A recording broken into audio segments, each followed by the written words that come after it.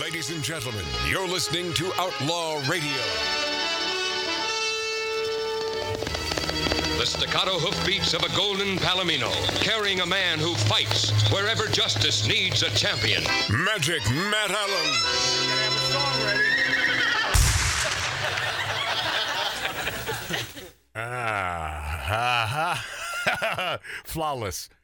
Flawless. And I can barely hear myself, so that means my mic isn't up loud enough. All right, that's Tattoo Dave. He's here's the thing about doing something for the first time. I remember the first time I was on the radio when I was 12 years old at KRKO in Everett, and I was having to run the board by myself. I still can't hear myself. It's just not loud enough. I was freaked out, and the first couple hours was so freaky because you're in control of everything, playing every element, every commercial, every song. And at that time, as a little kid, I was still having to cue up 45s before you'd roll the song into the next song, making a segue. And it was like, oh my God, okay, so this and that. And then about an hour into it, I'm thinking, is this really what I signed up for? But what I've done my entire life, and maybe you can learn from this, or maybe you can glean something from this. I've never done what I see as easy. I've always gone for something that I see as difficult. But if I'm passionate about it, I will put the hammer down and friggin' learn it. And that's what I love about the United States of America and American ingenuity, because that's what we are as a people all about. And I think, was it JFK's bro who said, don't do it because it's easy, do it because it's hard? Could have been JFK. But it's true. I think it was Gene Simmons. Could have been Gene Simmons, who, by the way, couldn't even speak a lick of English when he came here from Jerusalem. He couldn't speak it, man. It's a good example of an entrepreneur. But that is a great example. Yeah. I don't know why the volume is so low all of a sudden. Yeah. What? On what? Well, just all over, but whatever. Hey, let's go with this Ted Nugent number 2. This interview, thanks to my buddy in Arizona, who thought this would be good for the show. And it's a quickie, but my God, does this Ted Nugent make points beyond belief. It's 8:48. I got it. And this is he talking to those of you vegans out there, those of you not eating meat because, well, you don't want to hurt the poor cows or the poor vermin. Not that you eat rats. No, but the deer and the elk. And the deer and the elk play. The antelope. But I enjoyed this. It's a shorty. I think you will too. The Nuge. If you really want to kill the most things, be a vegan. Because the farmers who protect your beans kill everything. I kill one animal per arrow. In order to grow tofu, you have to kill every ground squirrel, every vole, every shrew, every snake, every turtle, every frog, every bird, every rabbit, anything that gets in that bean field, I'm either going to plow and dismember, which is why the crows and the seagulls follow the combines every year. And then if anything does survive my first slaughter, I'm going to come in with Monsanto and poison the out of everything so you can have a tofu salad and not be responsible for any death. You. Yeah. That's the Nuge way dang sweet poon tank. Oh, yeah, that's the Nuge. And if you have a problem with anything he said, then of course you have a problem with the facts. Them's are just the facts, my friend. John Travolta has vowed to never be with another woman after his wife Kelly Preston's death. I found that statement sort of taking my breath away. I thought to myself, well, that's probably not a difficult chore.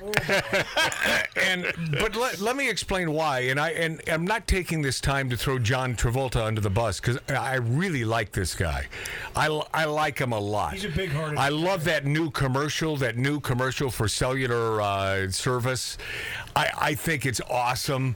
He's doing a lot of that summer loving. Yeah. So I'm a fan of John Travolta. However, I probably not unlike you, have seen those videos and or those pictures of him kissing another man as he's leaving or entering the private jet. Now, maybe that's an old ritual that has nothing to do with homosexuality, but I've never kissed another man on the lips. Perhaps when I was a little baby, I kissed my dad. I mean, that could have happened. I don't recall. I don't think and so. I got no problem with that. I kissed my daughter on the lips. Because I love my daughter, but another man, and if I recall these pictures correctly, there was an embrace there with Travolta and another man, and it looked to me like a deep kiss. I guess what I'm trying to say here, and hopefully successfully, is that in my opinion, it seems to me that a John Travolta may not be encouraged sexually by a hot female. All right? Can we go that far? No, you're not in the wrong here, because my dear friend, God rest his soul, Jeff Conaway, was in the movie Grease with John Travolta as a co-star. And he told me stories, man, because I was sitting with Jeff, just Jeff and I in his house, and he told me some stories at the end of his life. And John was by... John, even though Jeff was in the hospital, he always sent him flowers, always sent him stuff. Always, Yeah. You know, I think he's a very good guy. He was a I good think guy. Travolta's a really good guy. But Jeff Conaway got a little pissed on the set of Grease when Olivia Newton-John was kind of running around or whatever, and John, you know, she liked John. Yeah. And John kept on blowing her up, and Kanicki, Jeff Conaway, Kanicki, yes. just said, if you Okay, we can't hear you now. But what you're about to say is... take care of business, I will. And he got pissed, and they got in a fight. So you think your mic is going to work if you just say the words? Mart? Is that what you think? No, I'm ready just to fuck the hell out of here right now, because this sucks. He didn't use an expletive just now, did he? No, I said hell. Okay, thank you. All right. How'd you hear that? So here well, because I'm in the same damn room with you? How about you're that? distorting now. Oh, boy. Yeah. Oh, God. I quit. Oh, God. Yeah. Did we all quit? Yeah, I think so. Yeah. No. Oh, no. Yeah. What the hell? So here's what we think. John Travolta may not be the man when it comes to loving the pleasures of a female. And we have no proof of that except the kissing pictures seem to be very passionate. He says it's hands off when it comes to dating. As far as he's concerned, Kelly will always be the only woman for him. And I believe that, and I guess we'll leave it at that. But Travolta, God bless you. I don't think it's a tough part to stay away from females. Wow. I can tell you stories. You have stories too. Oh, yeah. Yeah. Well, you're in the business. See? Ohio police probe report that black students assaulted and forced white students to say Black Lives Matter. Even more horrible than this, and this comes out of Ohio, by the way, even more horrible, it could have been worse. They could have been forced to say that they love the Super Bowl halftime show. Oh, God. See, that would have been... Oh, my. How bad was that? It was the worst. I mean, can we not talk about this? Absolutely. I mean, you know I want to talk about it. I was there. I mean, was it awful? Was this thing just it was awful? the worst ever. I mean, you had these friggin' dancers dressed up like sperms, it looked Thank you. like. And is she or is she not pregnant? I believe Yes, she's right. It turned out she was pregnant. yeah, of course she's very- pregnant. So man. she's showing, but she's the same gal that said she wouldn't do it because of the football kneeler, that she would not be a part of this, and now all of a sudden she's the halftime show, and I think it was the worst ever. Ever. It was the worst I've ever seen. Goddamn! Someone dig up Prince. Yeah. Someone bring back Aerosmith. His halftime show was tremendous. Prince Even was the the best. Rolling Prince was the best, Stones at 100 years old get on that stage and do it again. Because this was atrocious. It was horrible, man. Really, really bad. A group of Springfield, Ohio elementary school white students were allegedly threatened and assaulted after a group of black students told them to say Black Lives Matter or else.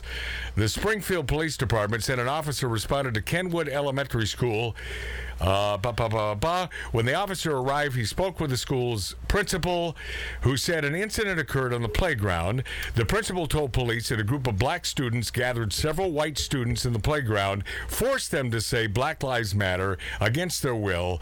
The suspects also allegedly recorded the white students who were forced to make the statement, told police the students who tried to avoid the situation were chased down, dragged, or carried to a particular spot on the playground, with one student getting punched in the head by one of the suspects because they wouldn't say Black Lives Matter. That is so ridiculous. But it's sort of the template for what this fascist organization truly is.